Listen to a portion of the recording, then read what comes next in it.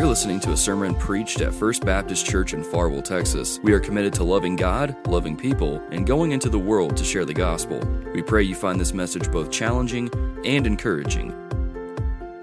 If you guys have your Bibles with you, or if you have the church app, you can feel free to open up your Bible to Matthew chapter 6, verses 25 through 34 this morning. Matthew chapter 6, verses 25 through 34 is where we're going to be at this morning.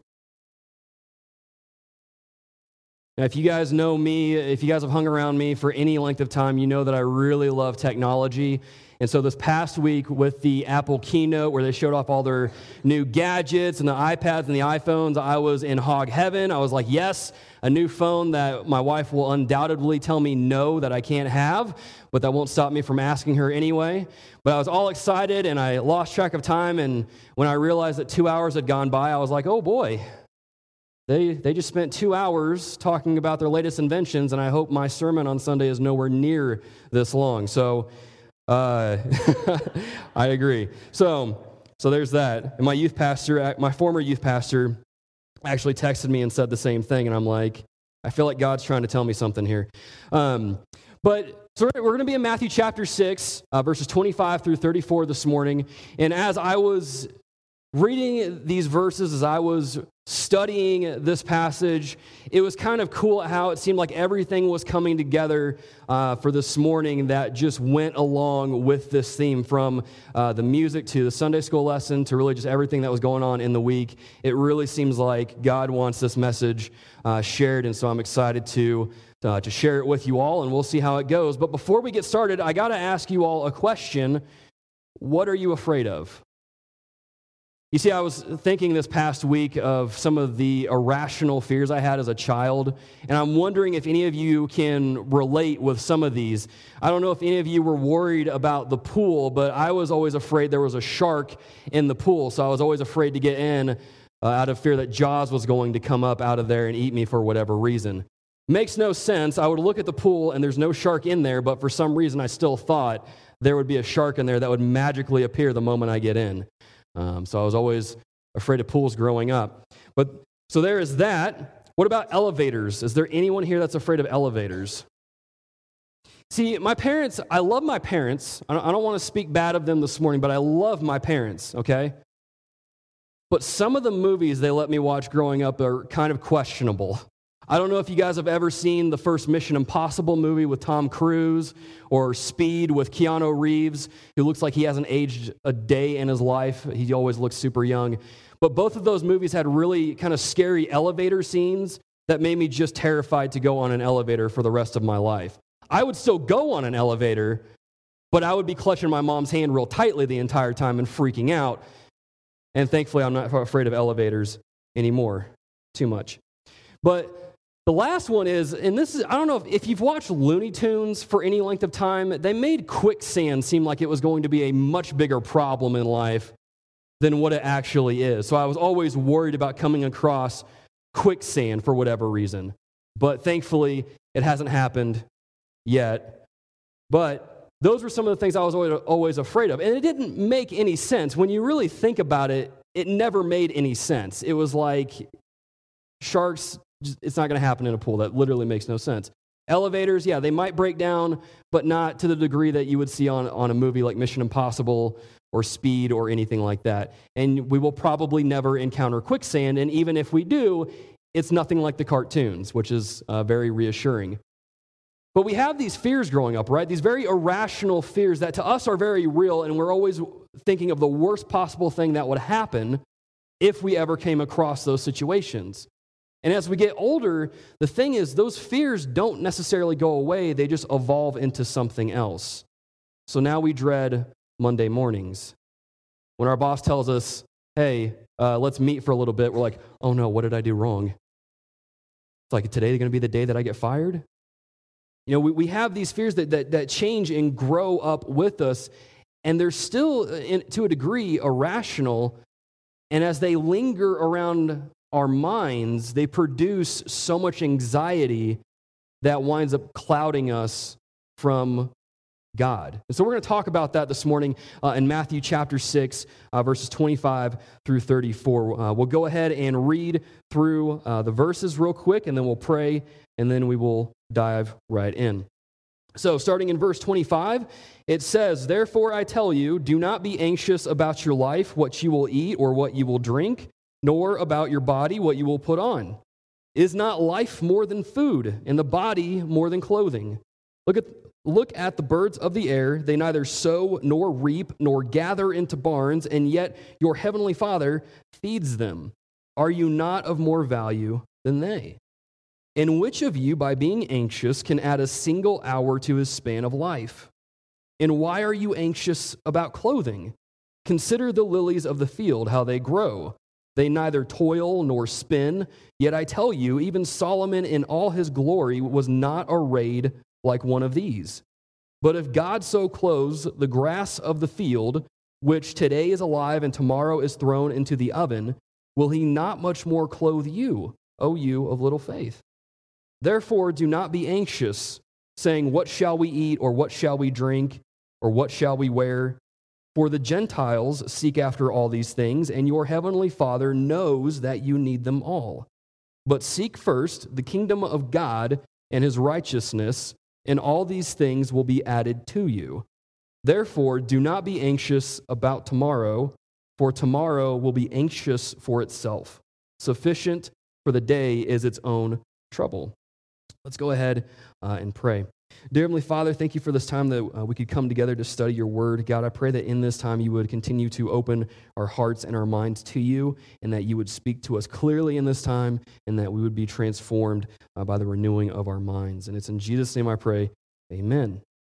So to give you guys kind of a background of where we're at, we're on the Sermon of the Mount. This chapter should be pretty familiar to us, actually, because we spent a good amount of time over the summer in chapter 6, specifically on the Lord's Prayer in our series called Our Father, which, just as a little plug, is available both online and in the app if you want to go back and listen to some of those sermons.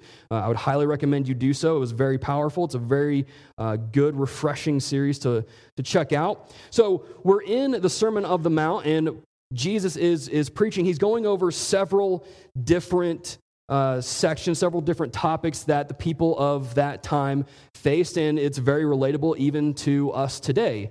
What's interesting about this chapter specifically is how it's structured, how it's laid out. You'll notice that in chapter 6, and I don't have time to go through all of it, but just very briefly, you'll notice that it builds on one another in each section, and it dismantles the manner in which the Pharisees of this time would try to flaunt their self-righteousness. They would try to flex, as some of our students would say. They would try to flaunt the good things that they're doing and try to make themselves look good, when in reality is they're not all that great.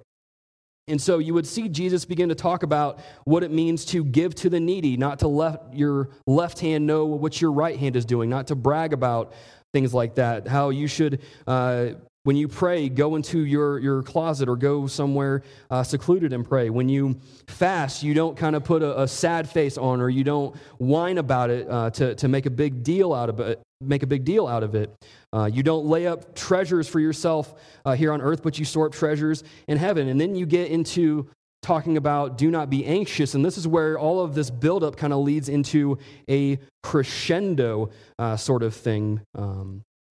And what makes it even more difficult, but also more relevant, is that this is very apparent in our digital culture. You see people do this a lot on social media. I remember a couple years ago, one of my friends from when I worked at Apple, he went out of his way to buy like a big meal for this homeless person in Fort Worth, and then he made this big long post on Facebook about it. And I'm like, did you do it to actually minister to that guy, or did you do it just to get 200 likes on your post? But we're tempted to do that, right? We want people to know that we're doing something good. We want people to know that we are Christians, and here's how we are doing it. Here's how we're serving God. But Jesus is saying here to do all those things, yes, to serve God, but to do so in secret, because your Father knows in secret, not to make a big deal of yourself, but rather make a big deal of God. And so we see this building up into not being anxious. Because if we think about it, the root of our anxiety comes from, at least for these people of the day, well, who will keep track of my good deeds? Who will know that I am a Christian? Who will know that I helped out this person? But God is saying, he says in there 3 times, God knows, God sees you in secret. And then what's ironic is in these verses here, he says 3 times, do not be anxious. I think if we remember that God sees us, God is aware of us, God knows us, we would cease to be anxious because we know God's eyes are on us. But that's the thing is we tend to take that burden on ourselves. We tend to shoulder it when that's not our burden to carry. And so we think that we are our jobs, we are our success, we are our idols, we are our trophies, we are our promotions, we are our grades, whatever it is. And so we become anxious because we take our focus off of God and on ourselves and put it on ourselves. And so this morning we're going to take a look at 3 different ways to get rid of anxiety. 3 different ways to remove anxiety from our lives. And it starts with this question that we should have at the back of our minds is, are we seeking to make much of ourselves or are we seeking to make much of God? Because depending on how you answer that will determine your actions and the things you say and how you go throughout life. So are we trying to make much of ourselves or are we trying to make much of God? And so the first point for this morning to take a look, to remove anxiety from our lives is this first point here, is to recognize what makes life valuable. Recognize what makes life valuable. You see this in verse 25 where he says, therefore I tell you, do not be anxious about your life, what you will eat or what you will drink, nor about your body, what you will put on. Is not life more than food and the body more than clothing? Now, what do you think, church? We'll get a little interaction because I'm a youth pastor here and we interact on Wednesday nights. Is there more to life than just food or clothing or just material things? Yeah. We would all agree. We would all say yes. So then the issue is we know this, but we have to take a more closer look at our lives to see if our actions, if the way we live backs up that affirmation that we say that there is more to life than just material things. Now, I think if we were to look at our culture, it's pretty obvious we're very consumer-driven. We would probably even go so far as to say we're materialistic, at least in America. I mentioned the Apple keynote earlier where they announced their new iPhone 11 and iPhone 11 Pro, which are pretty pricey, but it's pretty normal for a phone these days, or at least a smartphone. But you'll notice that when the pre-orders go live, surely they've sold thousands, if not millions, of those phones already, including the iPhone 11 Pro, which starts at $1,000, and then depending on what you want to add onto it or the memory, it'll be even bigger. Now, I'm going to stop right here and say it's not bad to get a new iPhone, okay? I've been trying for a couple years. My wife still says no, but it's not bad to have a new iPhone, but it's just kind of the intent behind it. A lot of times when I worked at Apple, we would have people come in that bought a new phone literally just a couple months before, and they're coming in to buy the new phone that just got announced, even though the other one is working perfectly fine. And so they're spending another $800 to $1,000 on a brand new phone. And it's like, did you really need that? The other one was working fine, right? But we do that because for some of us, we think that the only thing in life is our material items. For some of us, especially those that are really into tech, we face this temptation to have the newest, latest, best because we want to be in the conversation when it's going on. We want to be on the cutting edge. We want to be the popular one, so to speak, among our circle of friends that has the newest tech. But there's the problem, is oftentimes we go to any great length to be that, to where we spend an insane amount of money to maintain that image. And you see this a lot on Instagram. There's people on Instagram called influencers. And what they do is they spend thousands upon thousands of dollars buying things that they may use for one or two pictures and then never use again, racking up millions of dollars of debt just to maintain this presence that they have online. And so they're swimming in debt. And even in our culture today, I looked this up, in Texas specifically, the average amount of credit card debt that someone has is $7,692, as per a Business Insider poll from last year. And so the thing that we have to be aware of is that we tend to get it confused as to what really brings value to life. It's not having the latest technology. It's not even maybe being the CEO of a company. None of those things necessarily give life value, because if you were to remove those, then what left is there for value? True value, the only thing that really gives life value is what God says about us, that we are created in His image. We have His unique handprint on our DNA, on our bodies. That's why we celebrate new children. That's why we celebrate children in the womb, but our culture gets it confused, because our culture, if I'm being blunt and honest, doesn't know what life actually is and what it means to have value. That's why they're okay with abortion. But God's word says that we have value regardless of our status, regardless of our possessions, regardless of where we're at in the country. We have a high level of value because God has made us, and God even went so far to redeem us, to save us, because of what Christ did on the cross. There's a tremendous amount of value that comes with that when we think about that, but we get it confused. Now, I'm sure the parents in the room can relate with this one.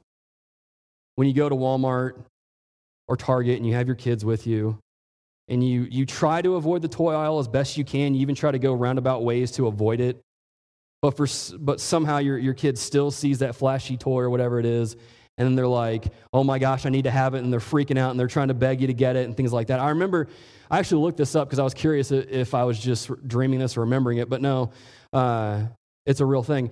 That was a toy that I remember seeing in Target years ago when I was a kid, and I was really into Transformers. And so I remember seeing this toy, freaking out, and be like, Mom, I have to have this toy. Like, I need it. If I don't have it, I'm pretty sure I'm going to die. I need this toy. Please, let's get it. Don't forget, never mind the fact that it's probably like $70, let's just buy it. And my mom would just be firm and loving and say no. But I would continue to push and push and push and try to wear her down until she eventually said yes. And after I exhausted all of my reasons, all my evidence, all my arguments, I pulled out the big one and said, Mom, I'm pretty sure I'm going to die if I don't get this toy. Surely my mom will buy me the toy at this point because she loves me. She doesn't want me to die, so she'll buy me the toy. And she just kind of looked at me and grinned, and she was like, okay, we'll see. And I'm like, I'm going to die and you don't care? And she's like, we'll see. We'll see. But it's funny because that's kind of how we are with God sometimes. We tell God, I need this or that or X, Y, and Z, and if I don't get it, I'm probably going to die, or I'm going to lose my influence, or I'm going to be not as popular or something like that. And God's just like, nah, you don't really need it. You don't really need it. That's not going to bring any more value to your life because you'll forget it soon enough. And so, the important thing to remember is what really gives life value. Because for our culture, life is only as valuable as the trophies they obtain, the likes they receive on Instagram, how high their score is on Snapchat, or how envious their neighbors can be of their new vehicle or new landscaping job or whatever it is. But this brings life down to such a shallow level that there's no worth to it. And this is what our culture does. This is how our culture views things, and we're not to be like them. As we'll see in the next couple of verses, we're not to chase after the things that our culture chases after. And so that leads into the second point of one of the ways that we can remove anxiety. We have recognize what gives value, what brings value to life. And the second thing is recognize who actually provides, which is what we see in verses 26 through 32. And I'll read it again, and we'll kind of break it down. Verse 26 says, "Look at the birds of the air. They neither sow nor reap nor gather into barns, and yet your heavenly Father feeds them. Are you not of more value than they? And which of you, by being anxious, can add a single hour to his span of life? And why are you anxious about clothing? Consider the lilies of the field, how they grow. They neither toil nor spin. Yet I tell you, even Solomon in all his glory was not arrayed like one of these. But if God so clothes the grass of the field, which today is alive and tomorrow is thrown into the oven, will he not much more clothe you, O you of little faith? Therefore do not be anxious, saying, what shall we eat, or what shall we drink, or what shall we wear? For the Gentiles seek after all these things, and your heavenly Father knows that you need them all." But again, going back to kind of how we're pretty consumer-driven here in America, and that tends to build in us this spirit of independence. We tend to rely on ourselves, and that's okay. I mean, we can do that, but there's a temptation there to lean too far to where we rely on ourselves so much that we ask, why do I need God? And that's a dangerous spot to be in. Because we can look at the nature, and Jesus brings us up that we can look at nature to get some ideas of how God provides for even the birds, the flowers, provides for everything. And sometimes he uses us in his divine will to help provide for those animals. Farmers know that best. But if you have a bird feeder, then yeah, you participate in God's divine will to help feed birds. We all can participate in that to a degree, but we can never forget the fact of who it is that's actually providing this stuff, because without God, we wouldn't exist. There would be no provision. There would be no providence. There would be none of that. And so nothing exists outside of God's will, and in that same way, nothing is provided for outside of that will. God provides for us, and if he provides so much for even just the birds, and if we've already established that we are more valuable, then how much more is he going to provide for us? I would say quite a bit. But again, we get into this mindset, especially as we get older, and I've seen this even in my own life, is that we tend to put all the burden on ourselves, right? We tend to think that we have to have all the answers. We need to have everything perfect in our lives, everything going smoothly. We need to have just all these different things. So we tack on all these extra bits of anxiety that weigh us down and try to wind up making us so self-reliant on ourselves that we ignore God and we stop even going to him because we've forgotten who it is that actually provides for us. And so if you're here this morning, I'm gonna fill you in on a secret. I'm only 30 years old, so I haven't been an adult too terribly long. But a little bit, this is one thing I have learned, and this is something that my parents have been trying to tell me all throughout high school and college. And I don't know who needs to hear this, but I felt that this is something I need to share. This is something that you probably won't hear, so we can consider this a little bit of a secret, but I'm going to let everybody know about it. You don't have to have it all together. You don't have to have all the answers, and this is the hardest one, you cannot do everything. A lot of times we think that we do have to have all the answers, we do have to have it all together, we do have to be able to do everything, and what winds up happening is we wind up taking on God's role in trying to do it all ourselves. Yet what often happens is we wind up making a mess even messier, or we tend to create more problems, and it just makes it more of an issue for ourselves. Because we tend to think that we have to be perfect. But nowhere in Scripture does it say that God commands us to be perfect. We're just commanded to be obedient. We're not commanded to be perfect, we're just commanded to be obedient. And so never try to be perfect, because that's a terrible burden to bear, and there's only one person in the history of the universe that was able to do it.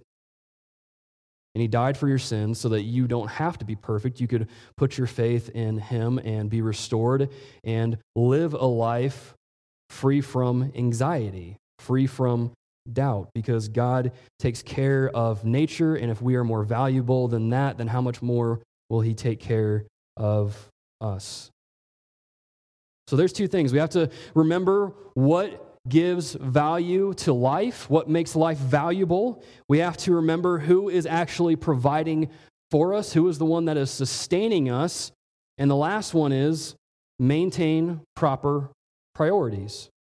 And this is in verses 33 through 34, where it says, "But seek first the kingdom of God and his righteousness, and all these things will be added to you. Therefore, do not be anxious about tomorrow, for tomorrow will be anxious for itself. Sufficient for the day is its own trouble." This is where I kind of got goosebumps, because this is literally the same exact lesson we had in Sunday school, and I'm like, God's wanting to do something. He's trying to tell us something. But I have this quote from Jonathan Edwards that says, "The seeking of the kingdom of God is the main business of the Christian." The seeking of the kingdom of God is the main business of the Christian. Not trying to attain all this wealth, not trying to possess all these different material items, not trying to climb the corporate ladder, not trying to have the biggest social circle. The seeking of the kingdom of God is the main business of the Christian. And when you come to this verse here, as I was studying it, the late R.C. Sproul notes that the Greek word here for first is protos. That's a cool sounding word, but what does it mean? Well, it definitely means first, but not in the chronological sense. It's speaking first in a priority sense. What are we seeking on a daily basis? Is the kingdom of God our top priority? Is the kingdom of God our top priority? And this is where we can take a look at our own lives and see if it is or not. Or we can see if it's even anywhere on the list of priorities. And this is a good way to kind of figure out if it is. What's your default go-to action when something unknown or unexpected happens? I asked our students this morning, and one of them said, "I just cry." I'm like, I can relate. There's usually ice cream involved just to help make it feel better. But what's our default action? Do we go to God, or do we go to Haagen-Dazs? Or I guess Bluebell, sorry, Texas. We do Bluebell. But what is our default? Do we go to God first? Do we seek him first in all things? Do we seek him first in all things, or do we seek ourselves first in all things? You know, and this is not an easy thing to hear. To seek first the kingdom of God, and then all these things will be added to you. Because we often read that second part, then these things will be added to you, and we're like, are you sure? God, are you sure you're actually going to provide for me? Well, maybe I'll go take care of this myself. No, he says, seek first the kingdom of God and his righteousness, and all these things will be added to you. God knows what you need. He said that all through this chapter. God knows you. God has seen your works. God has seen you serve him. So he knows what you need. And as we seek him, he tends to provide in ways that we don't expect. And this is a hard thing to hear. This is something that the men of faith in my life growing up through high school and college tried to tell me all the time. And I was like, no, that's stupid. I need to get out there and do it myself. You know, when I was in high school, about to graduate and go into college, I was obsessed with finding the one, trying to find the right girl and all that jazz. But all the men in my faith were telling me, dude, just don't worry about it. Do what God has called you to do here, and it will happen naturally. And I'm like, I don't believe you. Even though these men have been married for over 20 years and they know a thing or two about being a Christian and they know exactly what they're talking about. But me and my young arrogance, like the fool in Proverbs 1:7, I despised wisdom and instruction. I was like, no. I was an idiot back then. Still kind of am today, but that's not the point. It came to a point where I realized that me just worrying about this all the time was a complete and total waste of my energy and time. So instead of putting all that time and energy into something wasted, I was going to put it into what my mentors told me to do. I served in my church, followed God, and then as I moved to Texas, came to Southwestern Baptist Theological Seminary, met a girl named Camilla Bridges. I almost called her Camilla Sharp. We weren't married just yet. But met her there, and the rest is history. None of that worked out in my timing, and that's good because I wouldn't have been able to really appreciate or grasp what it was that God was doing in my life until that moment when God brought Camilla into my life. And I can look back through so many different times in my life where God provided for me, whether it was financially because I was in seminary and broke and just trying to do what I could to make ends meet, or whatever else. God always provided. And a good thing that we should do to remember what it is that God has done in our lives is to journal it and make little reminders. If you're crafty, make something that will remind you about the time that God provided for you, just like the nation of Israel did after they were rescued out of Egypt. They put rock towers up so that their children would ask, what is that all about? And they would say, well, let me tell you about what God has done for us and what he will continue to do for you so long as you seek him. But it all goes back to trust, right? Because throughout all that time, when I was worrying about the one, it's almost like I could hear God audibly ask, when are you going to trust me? Have I not shown you time and time again that I have been there for you? I care about you more than the birds of the field, birds of the air, lilies of the field. How much more do you think I will provide for you? When are you going to trust me? And perhaps you're here this morning and God's asking you that same question. When are you going to trust me?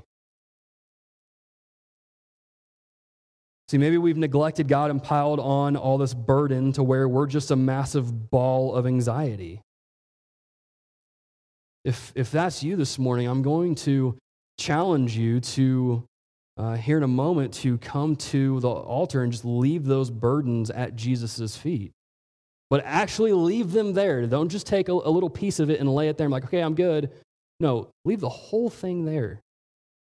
Think about these verses. Go back over them again and again in your head.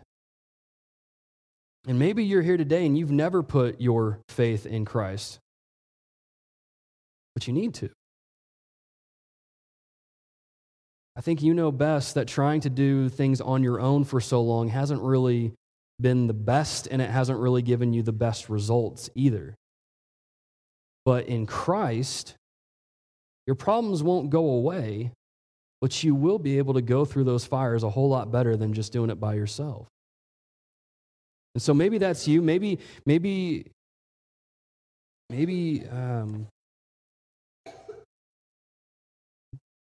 God has provided for you recently. Maybe you've had a burden that you've been carrying around for so long and you gave it to Jesus and he removed it and you're out of that situation, you're out of that season, and you can just breathe. And this is just a time to praise him for that, to thank him for that, to shout for joy if you want to. If you want to dance a little bit, go for it, I know we're Baptists, so maybe just, as long as you keep both feet on the ground, I think you're okay. But just maybe you just need to worship him and thank him for what he's done and how he's continued to provide for you again and again. But guys, this is a time for you to do business with God. And I pray that you don't miss it.